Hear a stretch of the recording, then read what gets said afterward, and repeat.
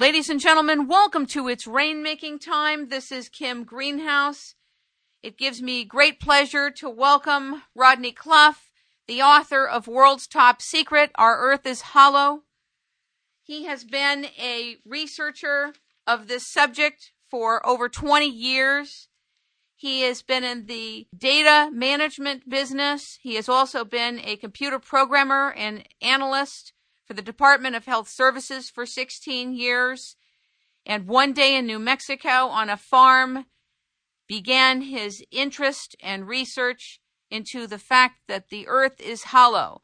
This is against everything we've heard in science, in geology, and yet there are scientific facts showing us that our earth is indeed hollow. And this will impact everything we understand about our solar system, the sun, the earth, and life itself.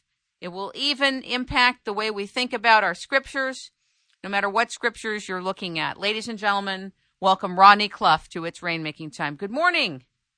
Good morning. Who's on your show? Thank you for being here.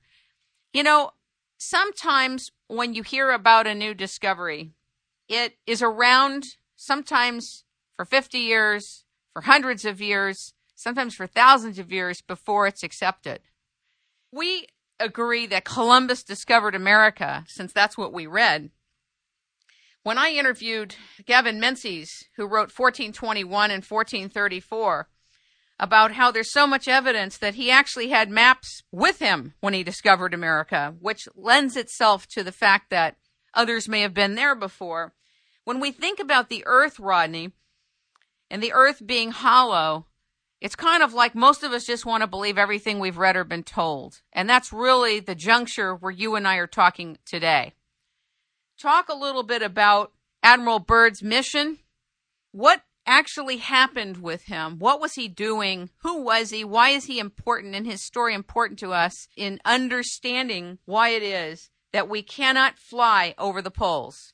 Admiral Byrd, of course, was working for the United States Navy, but he also received funding from the Rockefellers. And I think that's where he got some of the control in what he was doing taken away from him, is because of those super rich people that were helping fund his explorations of the poles. Back in 1920 or thereabouts, Marshall B. Gardner wrote a book about the hollow earth, and he sent his book to the governments of all the world. He encouraged them to check out the North Polar opening. And, in fact, they did. And they sent Admiral Byrd on many flights to the North Pole and to the South Pole. And there are indications that he did actually find the polar openings at the both poles and fly in them. In 1980, I took my family and we flew to Fairbanks, Alaska. And there I met a fellow named John Gagne, who at one time was a radio announcer in Juneau, the capital. And one weekend he was outside the city with some buddies, just sightseeing, and up this one canyon. He looked up on this high mountain, and he saw this light up. And pretty soon it turned red and zipped off into space. And back on his radio, he was commenting on it, and he says a couple of days later, a lady came into the office and said her name was Sylvia Darvell, that she had been a close friend of Admiral Byrd from way back, and that Admiral Byrd, after his flight into the Arctic, confessed to her that after they have flown past the ice, they came to open ocean and then to continent covered with lush vegetation. They even saw a mammoth wandering on the terrain below. They were presently sighted by flying saucer-type craft that took control of the airplane landed them near an inner Earth city. He said the people that live inside the hollow Earth are a giant, 10 to 15 feet tall people, but very educated, very highly advanced in the sciences. They claim that they are the guardians of this planet. They told Admiral Byrd that they wanted him to take a message back to our government, and that was that they did not approve of our use of nuclear weapons. We had just blown up 2 cities in Japan at the end of World War II, a couple of years before Admiral Byrd flew up there, and they were very concerned about our use of nuclear weapons, and they wanted to have him deliver to Washington an ultimatum that they did not want us using nuclear weapons anymore. And he was put back in his airplane, taken up in the sky, and they let him come back and delivered his message. But when he delivered his message, they told him not to tell anybody about it. It was super top secret, world top secret. But still, he tried to get his message out, and apparently he did, because we have some accounts of it. What happened to him? Well, the last I heard that something happened to him, that he died just a couple of years later after his flight into the after returning from a flight in Antarctica, in which he made it to the Hollow Earth also. It was just a couple of years later that he mysteriously died. So I'm curious that maybe he was eliminated because he wouldn't keep quiet about what he discovered. Why is there a no-fly zone over Antarctica? What is this about? Yeah, it's curious that there's a place in the Antarctic that the powers that be just don't want people going around there. There was a ski trip that was taken across Antarctica, and it was supposed to go across that area, which we believe could be the polar opening down there. And they got to part way, and they were told not to go any further. So there is an effort to keep this discovery secret from the world.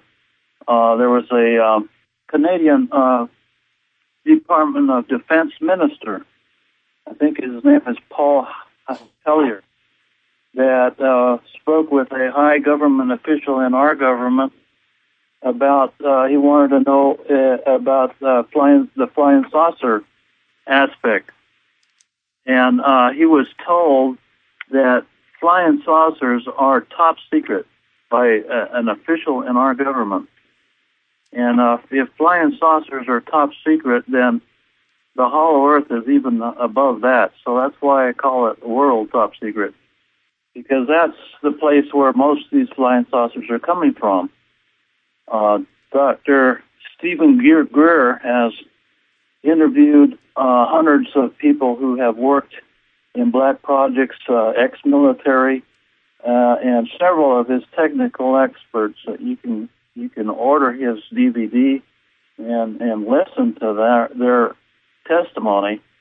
Say that the most frequented locations that flying saucers are seen are around atomic military installations.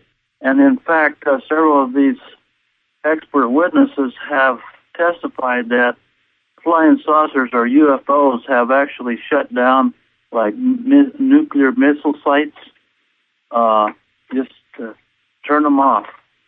And one of them remarked that our military sent a nuclear missile to explode on the moon, and it was intercepted by UFOs and destroyed. Another one was took movie film of a missile that was shot up over the Pacific that was intercepted by a flying saucer and knocked out of the sky. So they have a vigilance, a close vigilance on our use of nuclear weapons and where we store them, where we carry them in our submarines, in our ships, in our underground silos, and have actually, I think, prevented nuclear war. It's as if we're being managed.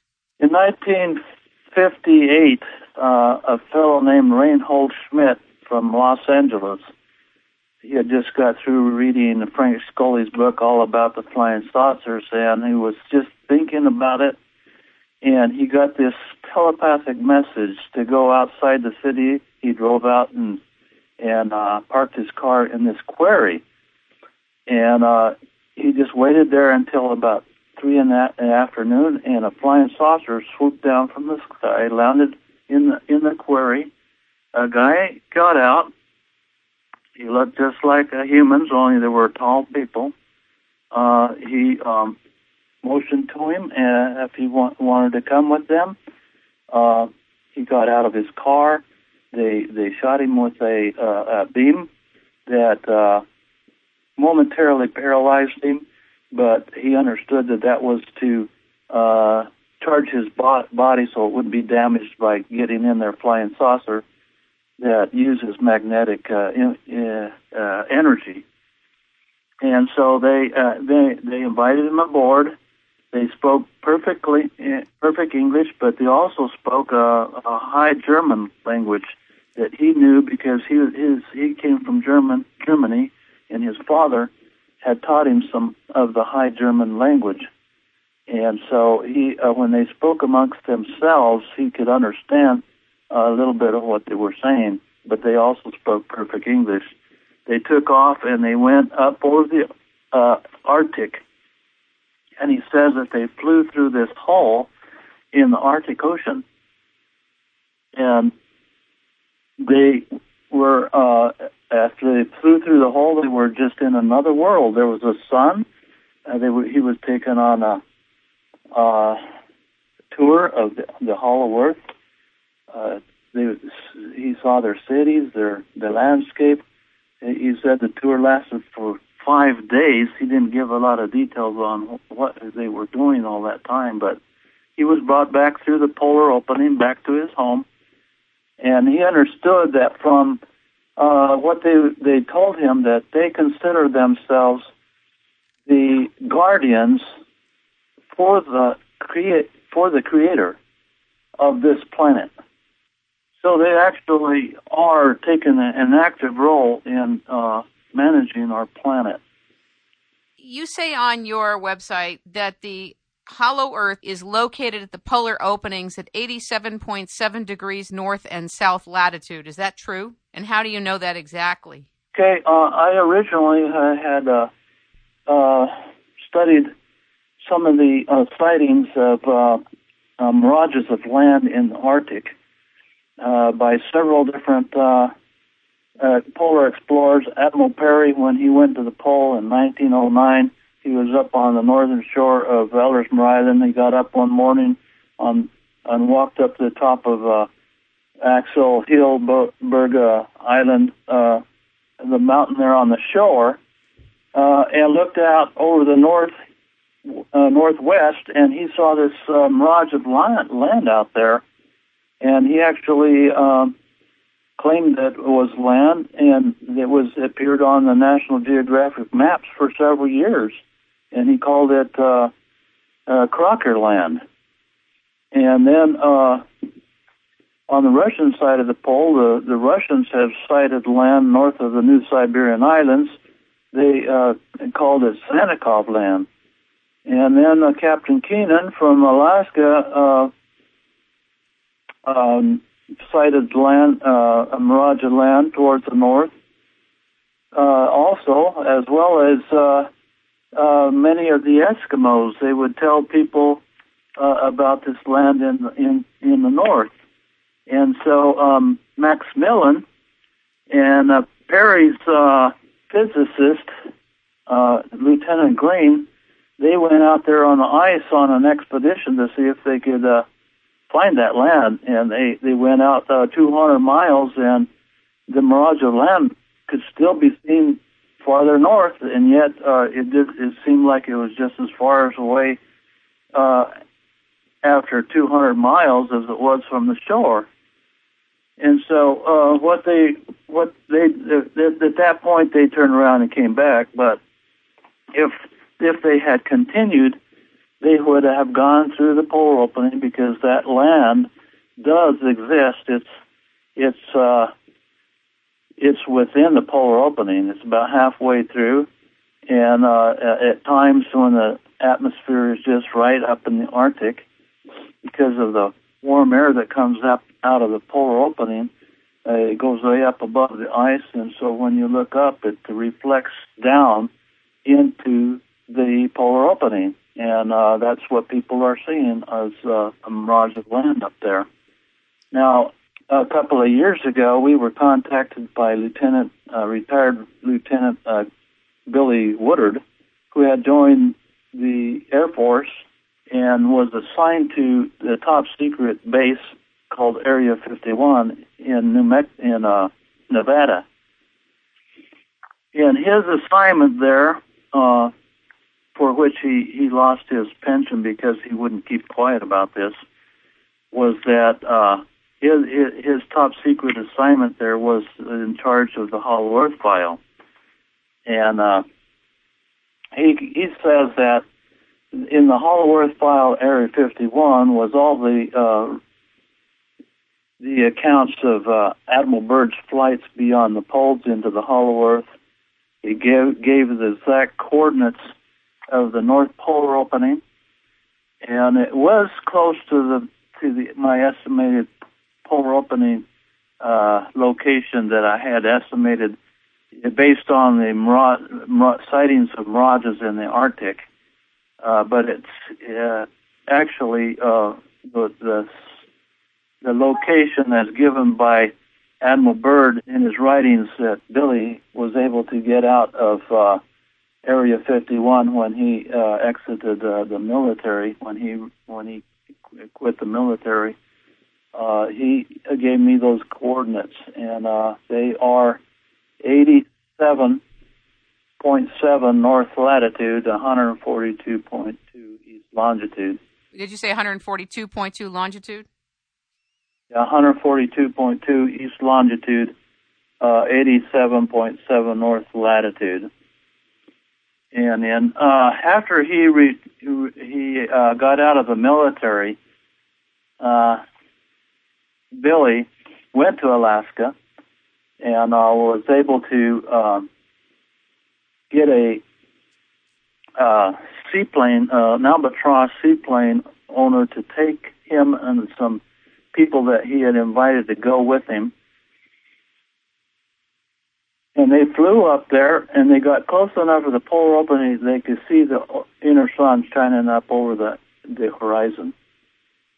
And he was actually turned back by an Air Force, a military jet. And the reason is because Billy had invited a New York correspondent that had wanted to go with him.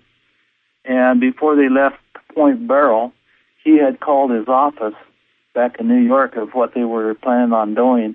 And the office contacted the military and had them turned back. So, I don't know. Billy probably didn't know at that time that the New York Times is owned by the Rockefellers, the same ones that are keeping the Hollow Earth secret, that had actually financed some of the expeditions and work of Admiral Byrd. What is Olaf Johnson's work about? I know that he sailed northeast through a lead in the ice on July 1st, 1829, and that he accidentally discovered the North Polar opening into a hollow Earth. Why is he important? Is it because he's one of the first people that let the cat out of the bag, or what? Well, I've looked into the historical evidence for the Hollow Earth, and the first evidence I have of an explorer that's gone to the Hollow Earth is actually a person from the Bible His name was Enoch. He was like the great-great-great-grandson of, or the fifth, sixth generation after Adam. In his writings, he talks about the inner sun and the light that streams towards the poles, and he talks about the Garden of Eden in the Hollow Earth, and evidently he did make it to the Hollow Earth in order to describe those things. But over the years, there have been other people who have gone to the Hollow Earth. There have been people that have gone to the Hollow Earth through through cavern systems. What does that mean? There are openings in the earth, caverns that reach through the shell of the earth, clear to the inner surface. In 1827, William Morgan, he was living in, I think, Ohio or close to Kentucky. He wrote a book about, he joined the Freemasons, and his intent was to publish to the world their secret rites, which he did, and for which, in fact, I even have his books written on their secret rites. And for that, the Masons had him thrown in jail on a debt, and then they stole him out of the jail. They threw a body in the lake or a river and told the people that published that was William Morgan, and that they made it look like he had died. In fact, his wife was even taken to the body, and the body looked so much like him that she claimed that it was him. But it wasn't. He was just taken out into the forest and to a cabin, and they put some kind of chemical on his skin so it turned wrinkly, and they put a chemical on his hair. They left him there so long that his hair grew real long, and his hair with a chemical turned white. So then they took him back to his wife. He tried to convince her that he was her husband, but she says, "No, my husband's dead. You're just a homeless." And she didn't even recognize him. And so she refused him. And so then they took him down to Kentucky, near the Mammoth Cave System. And it's probably a tributary of the Mammoth Cave System where they entered this cavern. And waiting there for them was this inner earth guide. And the book didn't explain. The book is called Edidorpa. It didn't explain how the Masons contacted this inner earth guide, but this inner earth guide did take him through the cavern systems, clear through to the Hollow Earth, or we're almost to the Hollow Earth. He got about halfway, and then he was met by another guide that took him on into the Hollow Earth.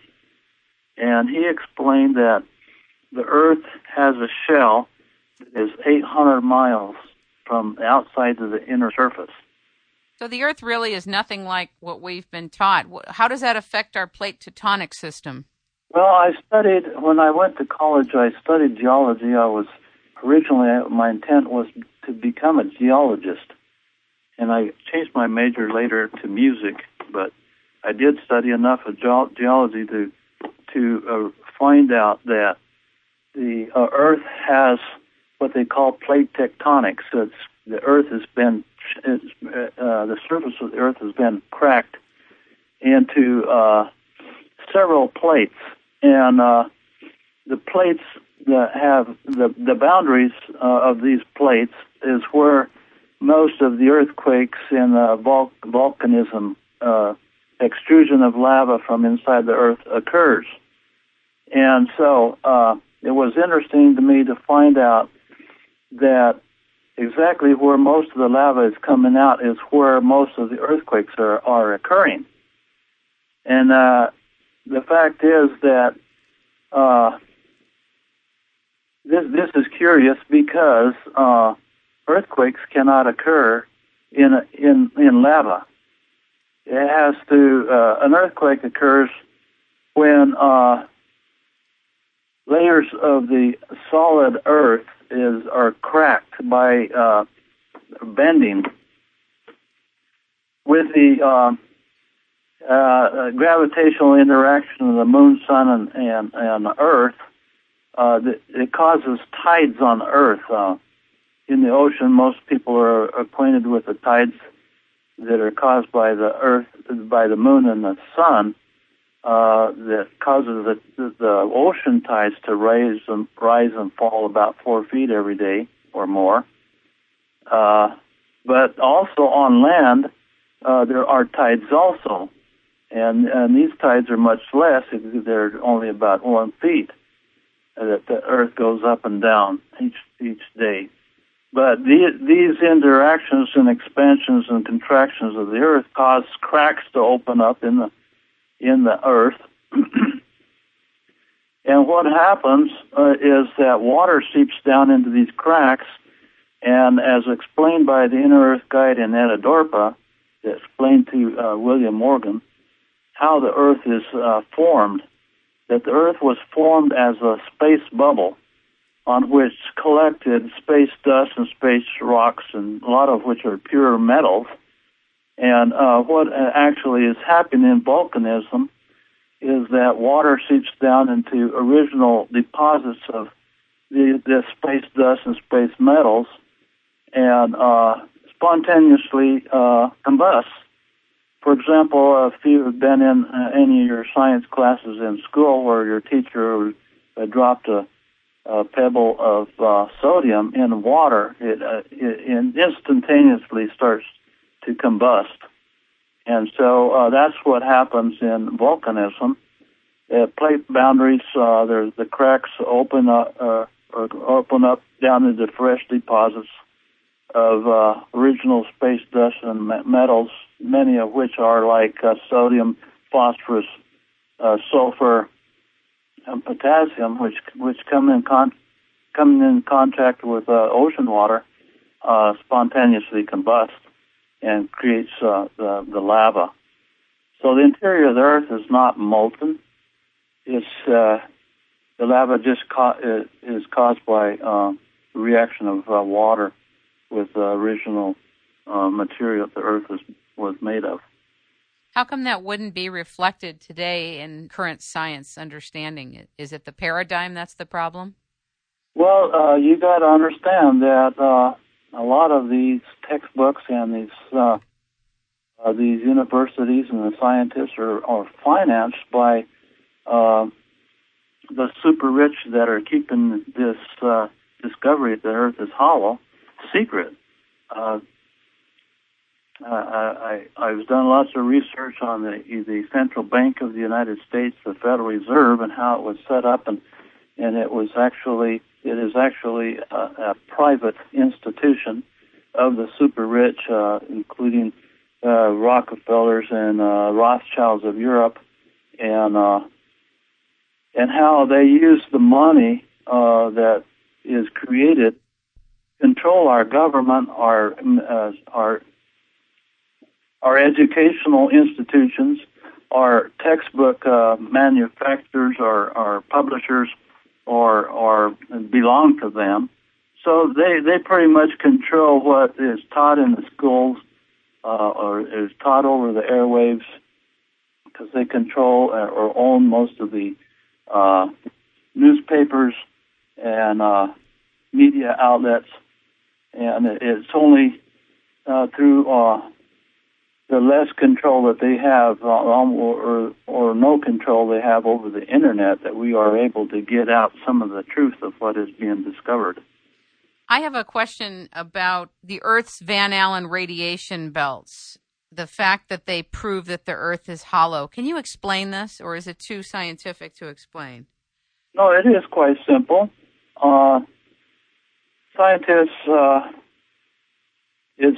Scientists compare the auroras, the northern and southern lights, to a television in which the cathode is an electron beam that hits the atmosphere above the above the Arctic areas, Arctic and Antarctic, and actually they don't know where that cathode comes from. Well, at least the original articles that I got from Encyclopedia Britannica said that, but later years, the scientists were claiming that the cathode or the electron beam causing the aurora lights is coming from our outer sun. But they're contradicting themselves, because the Earth has a magnetic field that surrounds it, that protects it from the solar wind from our outer sun, so that it cannot enter. It is bent around the Earth's magnetic field when it comes in proximity. So the radiation that is causing the Van Allen radiation belts and the northern lights is actually coming from the inner sun. The Earth inside of our hollow Earth, there is a sun. There is a small inner sun. It's estimated about 600 miles in diameter. Olaf Jensen and his father were a couple of Norwegian fishermen that in 1929 were north of Franz Josef Land up in the Arctic. And they noticed there was a lead in the ice, and he told his father, "You've told me many times about our ancestors that believed that in the north there are a chosen people that live there. And why don't we go explore?" Because there was this lead in the ice, and his father says, "Are you willing to explore?" And he says, "Okay." And so they went off through this lead in the ice towards the northeast. And they didn't even know the polar opening existed, but they accidentally just sailed right through it. There's just a gradual curvature of the Earth that goes into the hollow Earth through this polar opening. And about halfway through, they could see over the horizon this inner sun. And he described it several times in his book. He says that it is pretty much stationary, although there's research by astronomer Edmund Halley of Britain in the 1700s. He's the one that discovered Halley's Comet.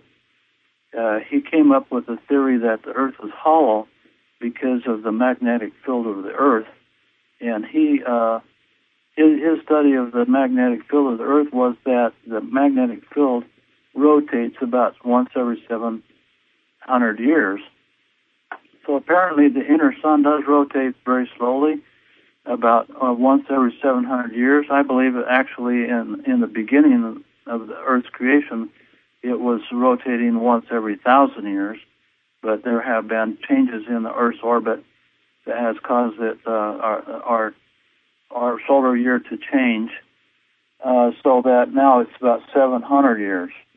And he says this inner sun is divided between its day and night sides, so that on the day side it's like a bright cloud, white cloud for daytime, and on the dark side it's a brownish red color for night.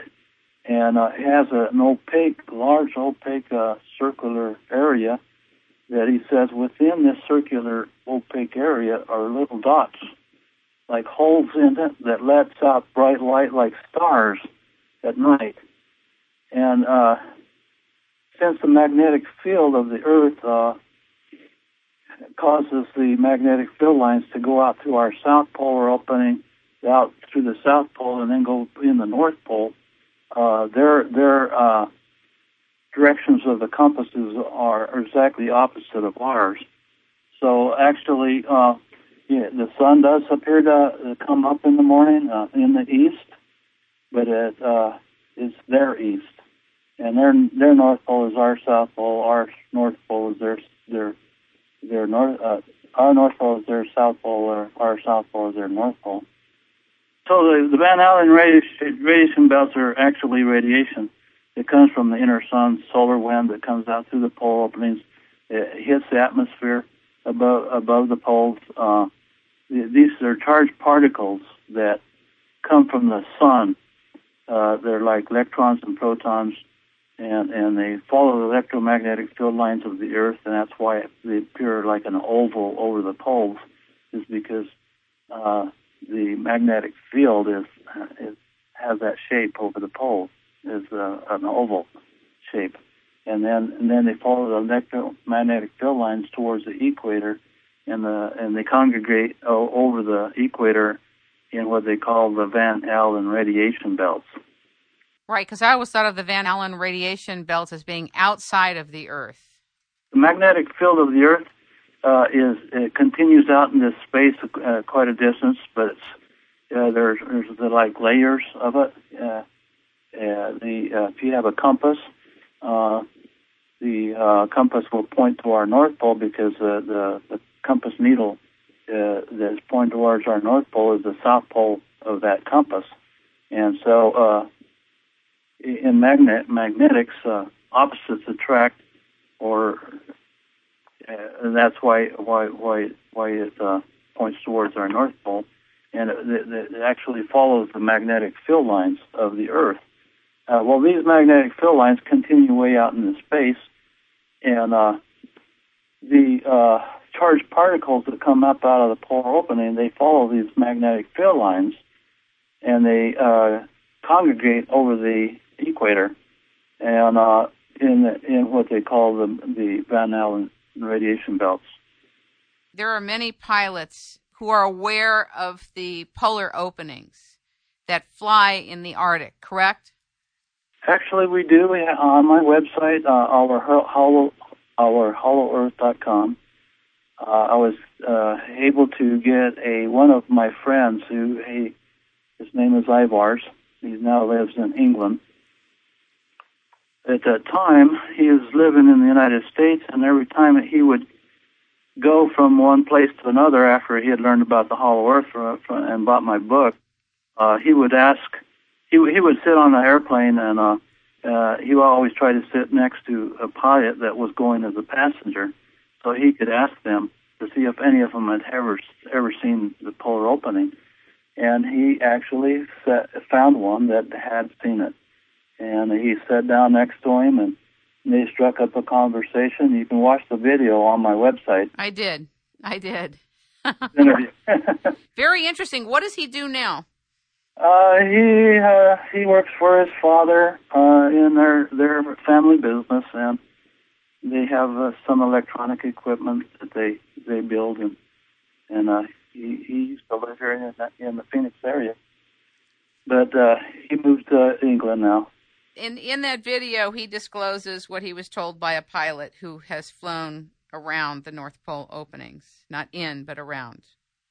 Well, yes, the pilot explained that you cannot fly over this polar opening. It does exist. It's a big hole in the Arctic Ocean. And the reason why you can't fly over it is because there's no gravity in the hole. In fact, the very first satellites that were sent up over the Arctic in polar orbit were lost because they didn't take into account the polar opening. And then it wasn't until later that they were able to achieve polar orbits by flying them either side of the polar opening. And I have several images showing the flight path of satellites, and they all show that they do not fly over a certain area up there in the Arctic. Or the Antarctic, because there's a hole at the pole, and near the pole and near the South Pole. It goes into the inner Earth. These openings are quite large. My estimate is that starts curving in the Earth about 700 miles north of Point Barrow in the direction of 87.7 north latitude and 142.2 east longitude. And then it just gradually curves into the hollow Earth at the point where the neck of the opening, where the land masses are closest together. I estimate it's about 90 miles in diameter. That's big.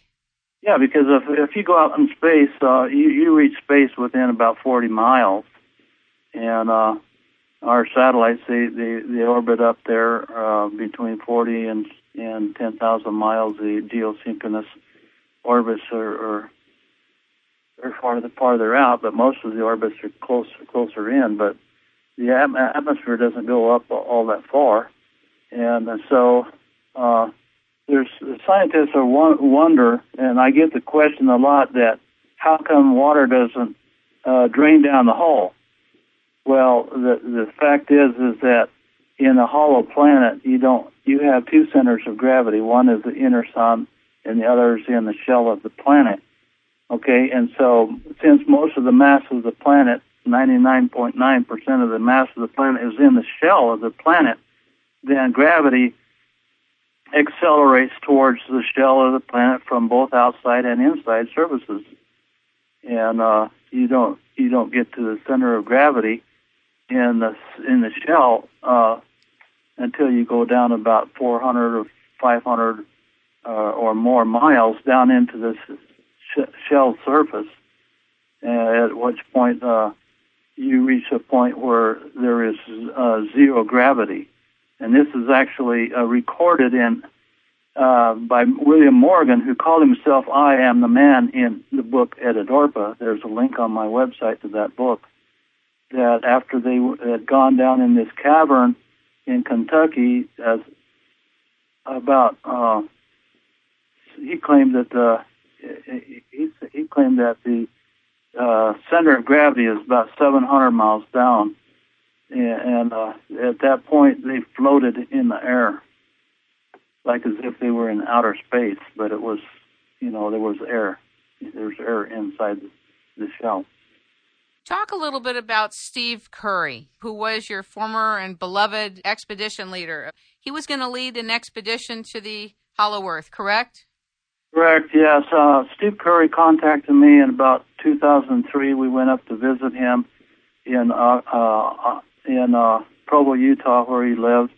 He, in about 1950, his father had organized the expedition company, the Curry Expedition Company, and they would take people on raft expeditions down rivers all around the world. And Steve, he took up the business after his father had retired, and he doing an expedition down the Zampos Gorge in Tibet, which is the deepest canyon in the world. And one of their Tibetan guides told them when they discovered this hidden falls over there that their ancestors were visited by people that came up out of a cavern behind this falls from inside the earth, which they call a garta. And this, what they call the king of the world, the inner world, came up through this cavern and met with the Tibetan Lama. And their religion is pretty much based on this visit and what this inner earth person told them, that someday that they would emerge to help establish world peace. And he was interested in the hollow. Steve Curry was interested in the Hollow Earth because of what this Tibetan guide told him about Agartha and this cavern that they claim goes through the Agartha. His father had actually introduced him to the Hollow Earth theory when he formed this expedition company when he was just a young boy. But he didn't take much credence to the idea until this Tibetan guide had told him his story about the king of the world, inner world, coming out through this cavern. So he got on the internet and he was looking for any information on the Hollow Earth. When he came to my website, he contacted me. He suggested that we organize an expedition to go to the Hollow Earth. I says, well, that would be wonderful. We went up to visit him and his wife up in Provo, Utah. We set up websites. He contacted the Russian nuclear ship called the Yamal. It was taking tourists to the pole every year at that time, and we put together an expedition plan to go through the North Pole opening in this Russian nuclear icebreaker. And he came in April of 2006. He came back from doing some business in South America where he had some property, and he went to the doctor, found out he had cancer, six brain tumors. They claimed it was inoperable, and I tried to get him to take some of the herbs that I had used to help me get over a cancer infection in my thyroid. But yeah, I couldn't get him to take it, and he died a couple of months later. I'm so sorry. We had planned to do an overflight just that summer, and we were planning to follow up with the ship expedition by ship the next year. And we had actually sold seats on the Yamal to about 40 people that had bought seats for about $20,000 to $25,000 to go on this expedition. And so we were just all devastated when he died, because he told me that he had arranged with his father-in-law to carry on and do the expedition after he passed away, but after he passed away, they didn't want to do it. They returned everybody's money and canceled the expedition. Wow. We did get together, and one of the people that was wanting to go on the expedition was a physicist, Dr. Brooks Agnew. He offered to take over as expedition leader, and we voted him. I had the ones that were expedition members that I knew about. We all voted him as our new expedition leader. And so, it hasn't come off. The expedition hasn't come off because I think mainly because Dr. Agnew had decided with his lawyers that to finance the expedition, he should only finance it with donations. And then with the recent economic crash, people just don't have much money to donate. I think also he's bringing the electric car or electric trucks into being, and he's involved in that venture. And I know a few years ago they really had it set to go. I think it was in August, and there wasn't enough funds. But I think also it's been kind of packaged as an educational entertainment venue with all these different aspects to it. Well, and also he's a scientist, and he doesn't want to just take a bunch of tourists up there like Steve Curry was doing. He was just selling tickets to anybody that wanted to go. Dr. Agnew, he wants to take scientists and film crews and take a movie film of what they discover, bring back scientific data that will prove that the Earth is hollow, that there does have polar openings. What makes you think, for example, that at this point, given that the military has been involved the last time somebody flew toward the polar openings, and I believe and I accept that it was because the person in that particular airplane was representing the media and calls had been made about that, so it was interrupted and it was intercepted. But what makes you think at this point, Brooke Agnew's, management of this, that he could do better than anybody else has done? Actually, I believe it'd be better for people to go on their own, because they might have, we might get some opposition, like we have, like Billy was turned back at the pole. But I do think that Billy would have made it there if he hadn't have been turned in by his co-expedition member. But what I'm suggesting in my ebook that I sell on my website, hollowearth.com, and I give a sample expedition plan. We have contacted a seaplane owner, Albatross seaplane owner in Alaska, who is willing to take anybody anywhere in the Arctic that they want to go. He doesn't necessarily believe that the Earth is hollow, but he will take people where they want to go, and he's willing to fly below the radar level. So there's a possibility there, that somebody that has some money that is able to pay for this flight, because it does cost a lot of money. How long does it take to get from Alaska to the North Pole opening? Well, my estimate in this sample expedition plan that I have on my ebook is that it's about 1,300 miles from Point Barrow to the intercontinent. And this plane flies fast enough so that would take about 8 hours from Point Barrow till you reach the intercontinent. And then being in a seaplane, then you could just land off the coast and coast up to the coast and then off board into the intercontinent. But where do they get gasoline to fly the plane? Let's say they fly in toward the inner Earth. Where are they landing? Where are they going? Yeah, well, my estimate for the pole opening is that given by Admiral Byrd from the Hollow Earth file. Lieutenant Billy Woodard was able to get out of Area 51. It's 87.7 north latitude, 142 east longitude, which the polar opening starts to curve in gradually into the inner Earth about 784 miles from Point Barrow, and then there's another 629 miles till you reach the halfway point, which I believe is where the intercontinent is located. So it's about 1,300 miles from Point Barrow, and you can reach there in about 8 hours.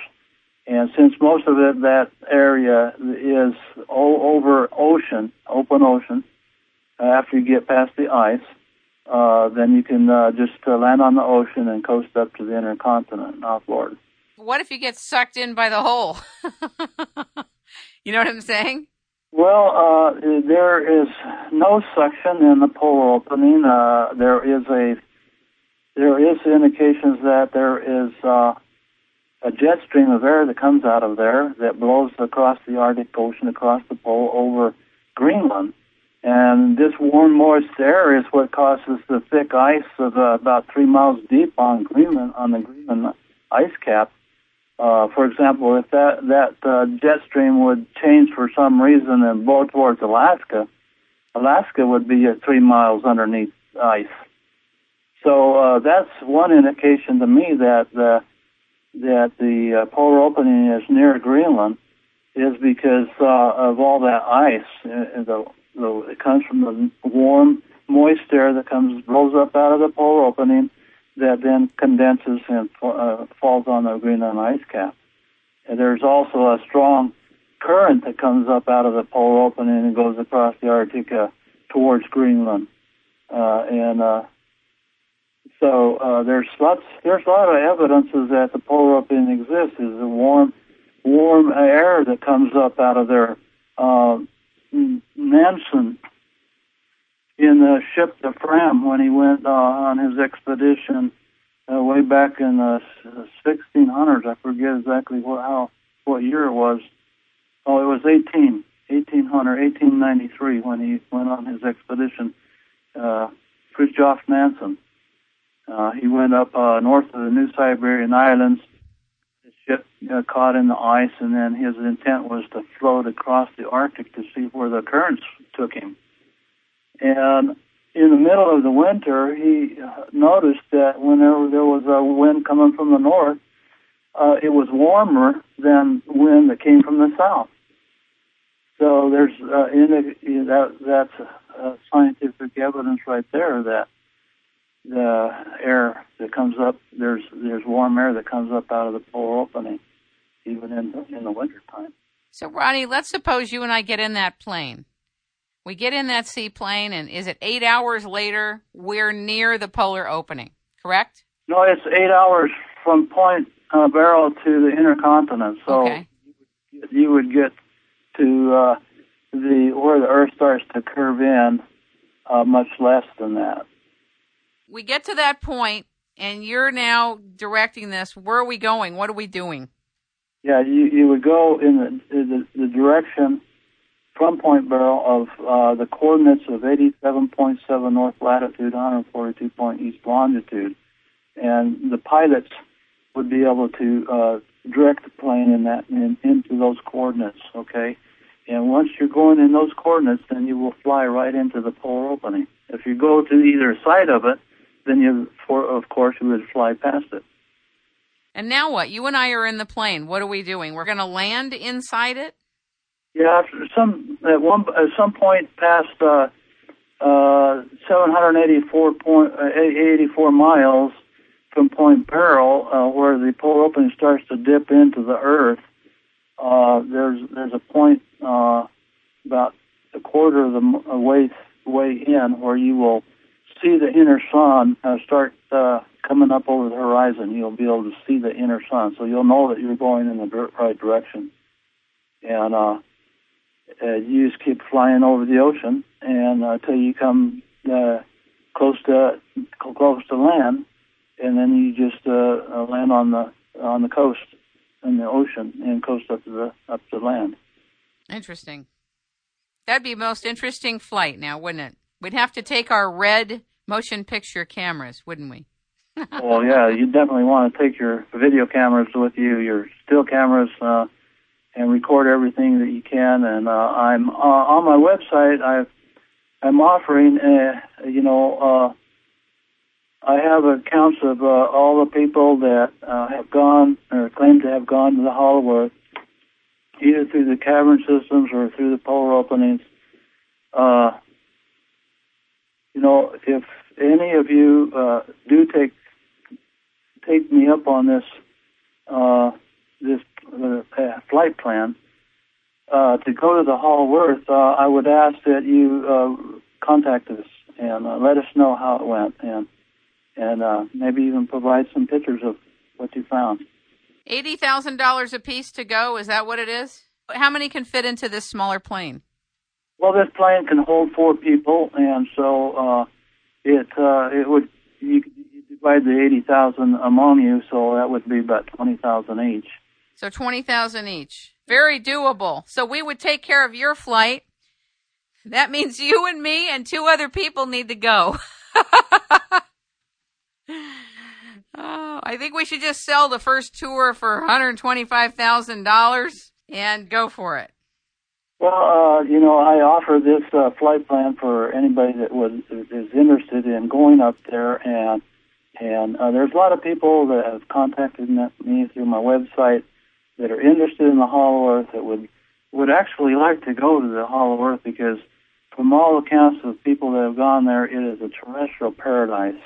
Olaf Janssen, he said after a year of being there, they were taken to the capital city of the Hollow Earth, and it's built around the original Garden of Eden. What's the name of that capital city?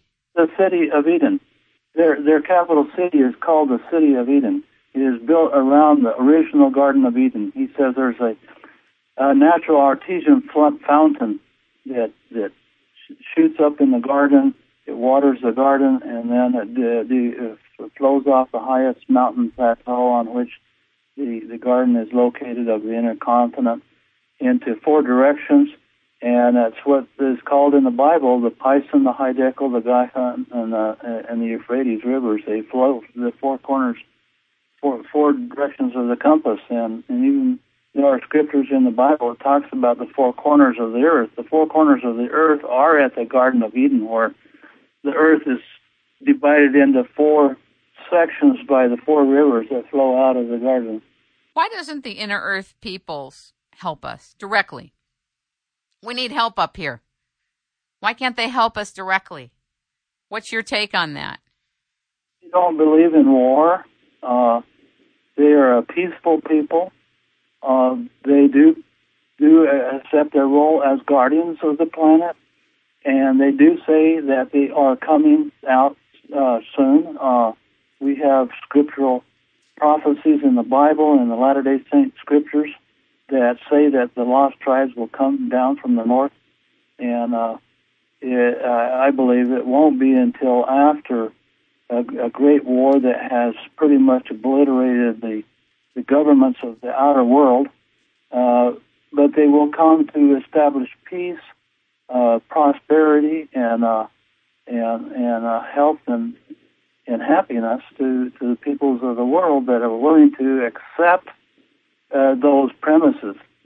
Now, in order to do that, they maintain that we have to give up our warlike attitudes, and we have to quit fighting each other. They let us have our wars and fight and kill each other because they don't believe in forcing people, but they do encourage us to be a peaceful people like they are. Where did you get this information that you're sharing with me right now? It's almost like you're a spokesperson for them or translating from their view. Did someone tell you this who had been in the inner earth? From all the accounts that I have read of people going to the Hollow Earth, these people are a peaceful, life-loving people that only want the best for the people of outer Earth. On my website, you can read a book called Passport to Eternity. You just go on my website, click on other links, and go down to Passport to Eternity. It was this fellow in Los Angeles, California, who went out in the desert because he had this mental inclinations to go camping. And it was actually mental messages given to him by these people that he met. When he was out there camping, a guy would just come up and to his campsite, and they became pretty good friends, talking and talking about all kinds of things. He seemed like he knew everything. And after a few times, he invited him over the hill, and there was his flying saucer. He introduced him to his crew. They told him that they wanted him to write a book because they wanted the people of the outer earth to know what they were up to. And they explained to Larry Foreman is his name, that we on this earth are on a prison planet for something that our ancestor did. Our ancestor, of course, were Adam and Eve in the Garden of Eden. What did they do? They broke a commandment of God by partaking of the forbidden fruit, for which they were expelled. And the indications are from the lost books of the Bible, from the book of Adam and Eve, that God told them after they were expelled from the Garden of Eden to go into the cave of treasures where they got lost. And after wandering for such a long time, they finally came out. But when they came out on the surface of the planet. And he remarked that the sun that came up was hot and not like the soft rays of the sun in the Garden of Eden. So these people from this flying saucer, they say that our prison sentence is almost up. We have gone through about 7,000 years of our prison sentence, 6,000 years, pardon me, and starting the 7,000 years, we'll begin what they call Project Milana. And in the scriptures, it's called the millennium. When Christ returns, the earth will be cleansed and renewed to its paradisiacal glory, and people will live on the earth with no sickness, no health, no wars, peace and plenty for 1,000 years.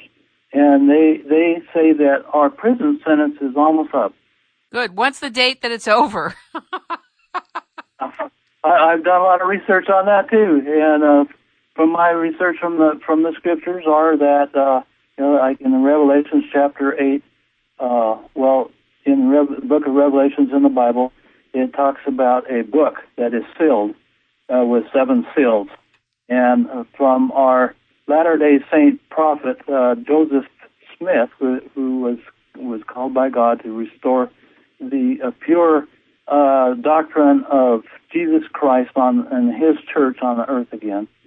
In 1830, he received many revelations from Jesus Christ. One of them was on the Revelations of the Bible. And in Revelations chapter, he says that the seals represent 1,000 earth years, each seal, and there are 7 seals. So the temporal existence of the earth after the fall of Adam is 7,000 years. And it's been about 6,000, and the 7,000 years began in the year 2000. So in chapter 8 of book of Revelations, it says, on the opening of the seventh seal, meaning the beginning of the 7,000 years from the fall of Adam, there was silence in heaven for the space of half an hour. Now, in the scriptures, we learned that one day of God's time on his planet, in the center of the galaxy, is 1,000 Earth years.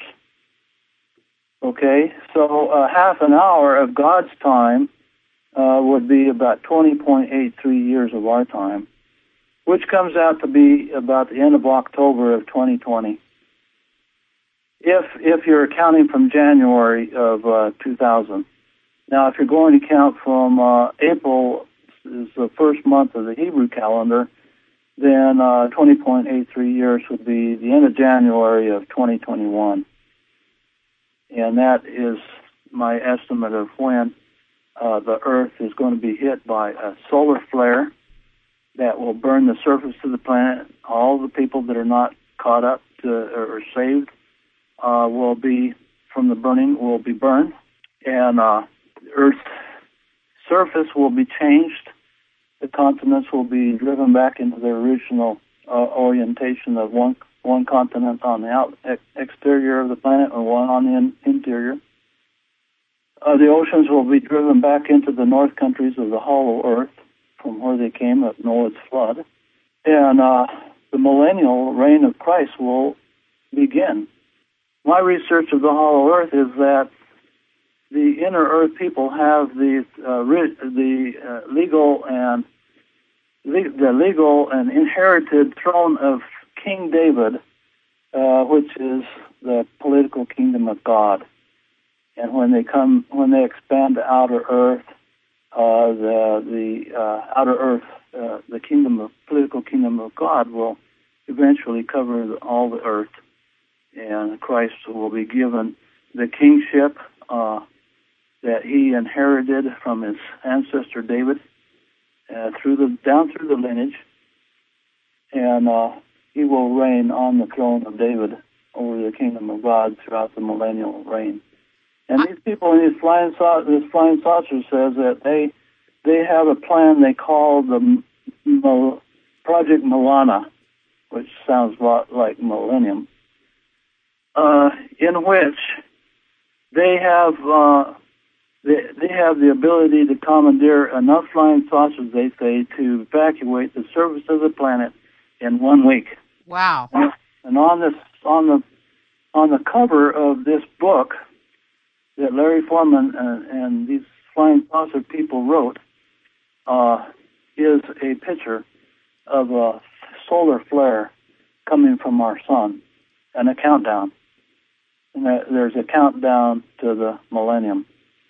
The countdown is counting down to the year 2020 or the beginning of 2021, when the Earth will be hit by a solar flare that has actually been seen by Ed Dames and his remote viewing crew in Las Vegas. They have looked into the future, and they have seen that the Earth is going to be hit by a solar flare that will consume the surface of the planet and will kill all living things on the planet.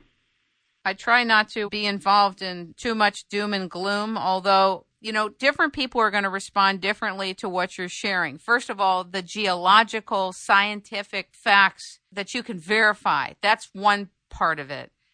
The other part of it is what you're describing really is revisionist history. And we know that most of us are not receptive to revisionist history, but yet that's the most exciting part of exploration and discovery, is that you're discovering stuff that's totally new. You have to put the paradigm that you were operating from to the side so that you can learn. The other side of this is the biblical or the scripture side, which you're coming to a translation at the end of this segment, which is really, really involved in what you explain thoroughly in your book. And people who can't accept the scientific side might be open to the religious, spiritual side. The people that can't accept your translation religiously might be able to accept the geological side. Do you see what I'm saying? Or the historical evidences. Yes.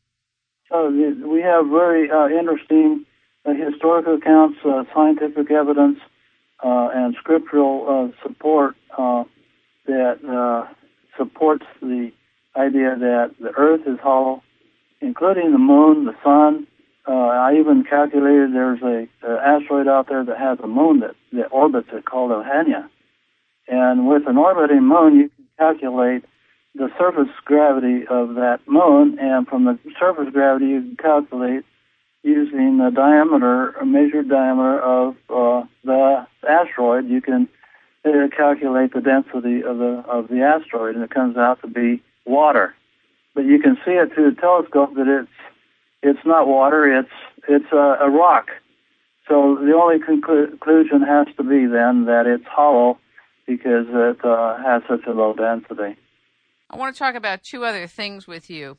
One is the diaries of Admiral Byrd's expedition. Is there a diary that exists, or is it completely out of commission? The Admiral Byrd diary that we have, the source of it is a Hollow Earth researcher in Missouri that I actually received my first copy from Bruce Walton of Provo, Utah, Hollow Earth researcher, when he was attending Brigham Young University. Back when I was writing my ebook in the 80s, he gave me a copy of Admiral Byrd diary that came from this, I can't hardly pronounce his name, from this Hollow Earth researcher in Missouri that is quite interesting. We don't know where he got it, or if he made it up, or if he just made it up from what he had heard, or what. But it is confirmed by the separate story that I received from my friend John Gagne up in Alaska, that close friend of Admiral Byrd. Sylvia Darvell was her name. She was involved in Alaskan politics from way back, was a close friend of Admiral Byrd, and then claimed that he told my friend John Gagne that Admiral Byrd had confided in her after his Arctic flight of 1947 into the Arctic, that what had happened to him. So we have two separate accounts, one that confirm it. We also found another one recently, a book called Genesis for a New Age. It's actually a copyrighted work that has not been published, but somebody sent me a manuscript of it. I don't know where they got it, but it is also being sold by One Light online, and it's. I looked it up in the Copyright Office, and it exists there, and it's a very interesting read because he has accounts of Admiral Byrd's flights through both the North and South Pole openings into the Hollow Earth. But is that the one that was questioned by one of the people who is on your expedition or is on Brooke Agnew's expedition? Somebody questioned one of the accounts, correct? One of our expedition members, he offered to be the overflight coordinator after Steve Curry died. I would get emails from people and contacts, and I would send him out investigating because he had more money than I did to do those kinds of things. He has a home business. One of those persons that he went to visit was Hank Crossman. He was living at that time over in Los Angeles. And Hank Crossman has done interviews with other Hollow Earth researchers, and he confessed everything to our expedition member. He told us that he had learned from the Hopi Indians that there's an opening in the Grand Canyon, and it goes to the Hollow Earth through this opening. They call it Sipapu or something like that. And he wanted to know if they would let him go. And so he finally they told him that you will meet somebody at the university, because he was attending Northern Arizona University in Flagstaff at the time. And soon after he started the semester, this boy walked up to him and struck up a conversation that became quite good friends. And he found out that he was the great-grandson of the lost Dutchman of the Superstition gold mine fame legend. And he one day just invited him. He said, "Would you like to go to the Hollow Earth?" And he said, "Sure would." And so he took him up on the rim, someplace on the Grand Canyon. Didn't say exactly where, because they blindfolded him. He blindfolded him, and they rode on these mules or donkeys down into the canyon for hours and hours and hours. And finally, he said, "Take off your blindfold." And they stood up against the canyon wall. He says, "Stick your hand against the canyon wall." And he stuck his hand, and it went right into the wall. And surprised, and the boy laughed, and he says, "It's a holographic image that we put over the cavern entrance." Fascinating. Fascinating. You can read about this holographic technology in this book by Larry Foreman on my website, Passport to Eternity. They use this. They spray iodine crystals out over an area, and they project a holographic image on it that appears whatever they project onto it. In this case, it was the side of the canyon. It looked just like the canyon wall. So all they did was they just walked through this holographic image into the cavern. They came. It was all lit up with electricity. They got in some kind of conveyor contraption and went down into the earth, clear to the inner surface. It was sort of like an elevator, and they got out in this room near the inner surface, and there was a whole bunch of doors. And he went up this one door and put his hand up, and it opened up for him. And he asked him what all the other doors were, and he said, "Well, if anybody gets to this point, they may go through the wrong door." And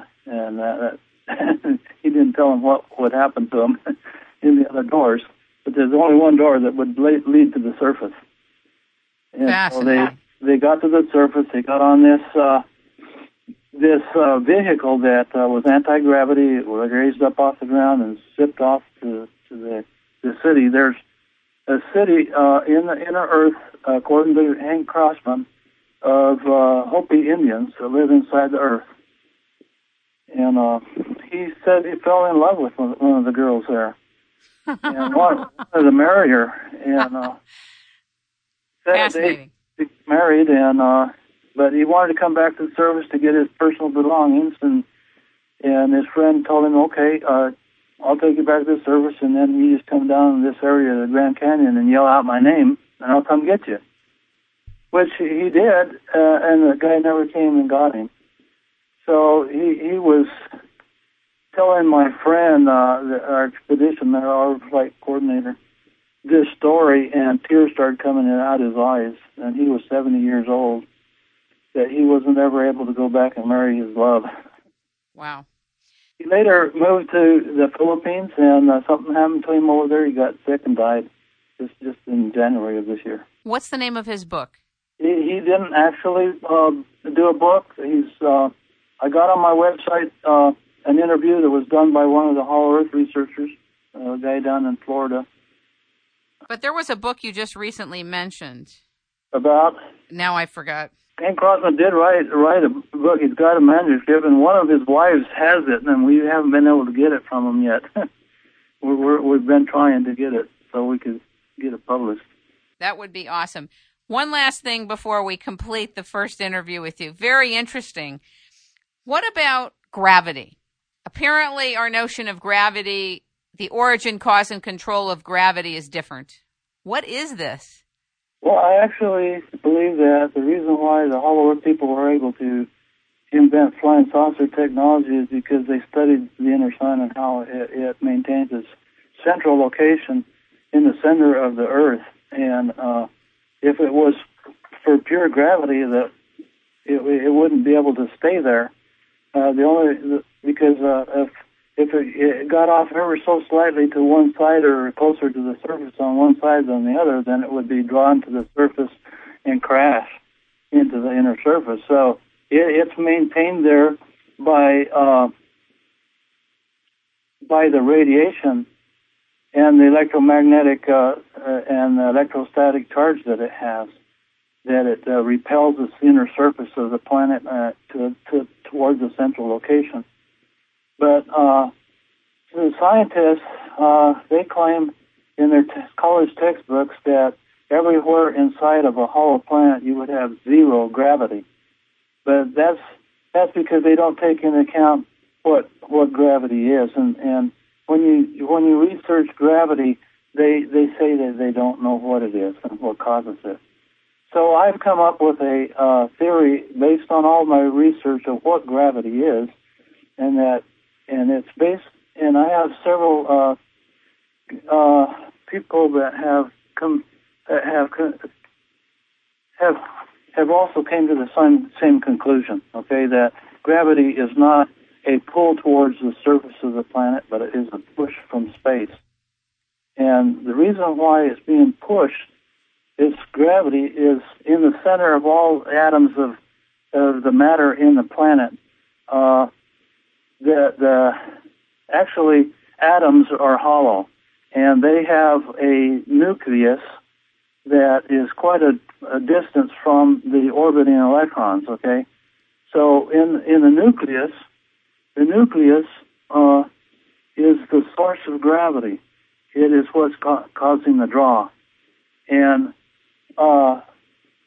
basic to this theory is that all of space is full of an etheric substance that the scientists of the 19th century and earlier, for example, Isaac Newton, believed that all space is full of this etheric substance. Now, it's claimed that towards the beginning of the 20th century, that the Michelson-Morley experiment disproved the existence of the ether of space. But when you go into the literature and examine it carefully, you find that they did not find a null result in their experiment. They just discounted it. It was so small because they did it underground.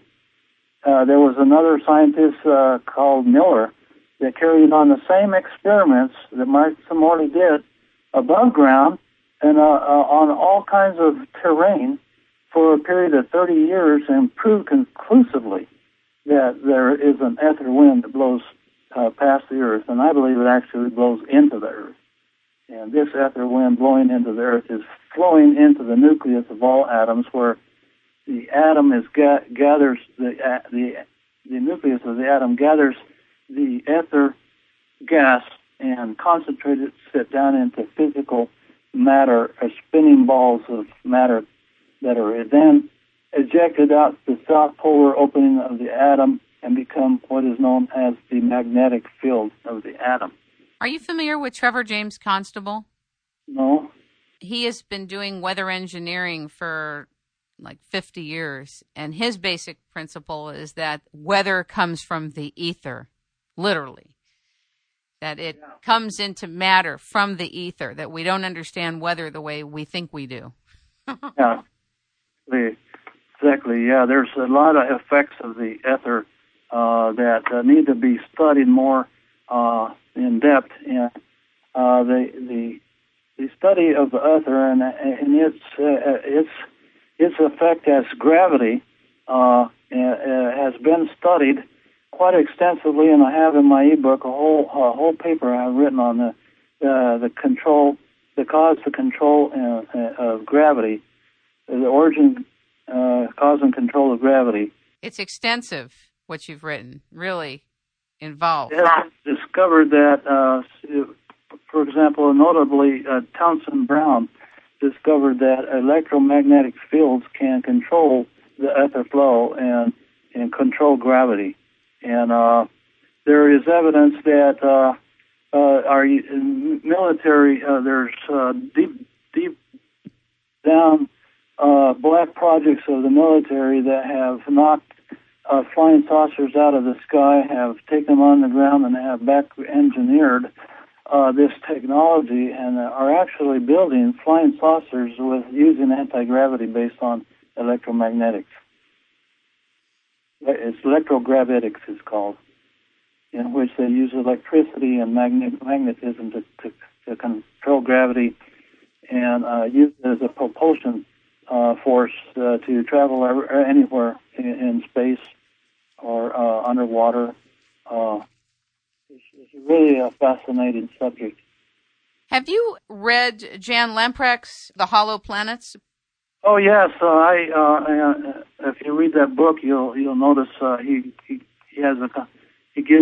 I'm in his acknowledgments at the beginning. I actually did some proofreading of his book while he was writing that, and gave him some suggestions as he was writing that book.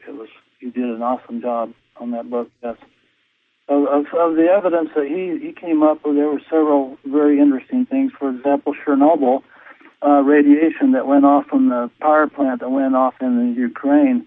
2 years later, they found radiation in the snow in Antarctica, and the only way that could have gotten there was if it had blown north and gone through the polar opening, blown through the inner Earth, and blown out to the south polar opening, because of the wind patterns over the surface of the planet. At the equator, there's this jet stream that flows around the middle of the equator that prevents any air from the northern hemisphere from going into the southern hemisphere. Fascinating. He also did a lot of that research I was telling you about, viewing the mirages in the Arctic and those people that went up there. He also discovered an article in one of the science magazines in 1920 written by Admiral Perry's physicist, Lieutenant Green, in which he interviewed the Greenland Eskimos, and he asked them point blank what happened to the Viking colonists that had colonized Greenland back in 980 AD and lived there for almost 1,000 years, and then just mysteriously disappeared. And the Greenland Eskimos said that one winter a hunting party came from the north, and they told the people that they had found a paradise, and that they just all picked up their bags and singing songs, traipsed off across the ice in the middle of the winter and never came back. So apparently there was at that time enough ice to clear to the inner continent that they were able to